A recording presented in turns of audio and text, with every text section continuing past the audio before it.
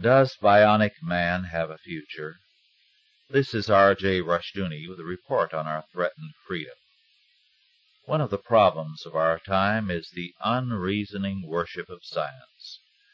We too often assume that anything science produces has to be better than what God did. One television play of recent years featured a bionic man, another a bionic woman. The fact is, the reality of such a person is in part with most of us, and it is none too good. If you are a pacemaker to keep your heart going, you are probably glad to be alive, but the pacemaker can never be as good as a healthy, natural heart.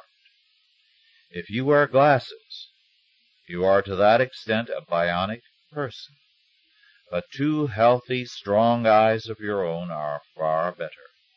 The point is, the equipment God gave us is far better if we take care of it. Take another example. Test tube babies are highly touted in the press as an amazing scientific advance.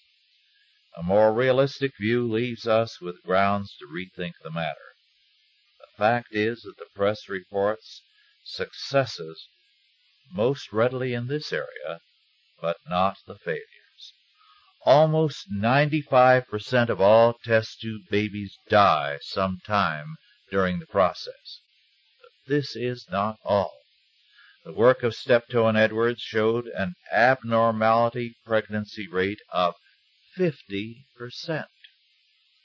This puts a somewhat different light on test tube babies. Apart from the moral issues involved, the normal process of conception and birth is dramatically superior. A great deal of money is poured into a variety of experiments with life and birth. We have a growing scientific establishment with a vested interest in giving us a favorable report on their work.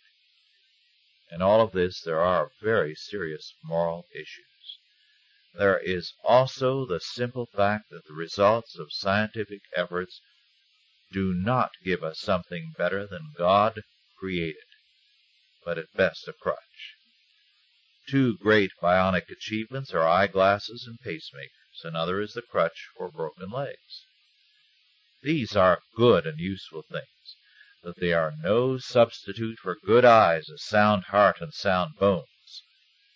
When people give us the idea that bionic man can be better, they are conning us, and our life and freedom may be at stake.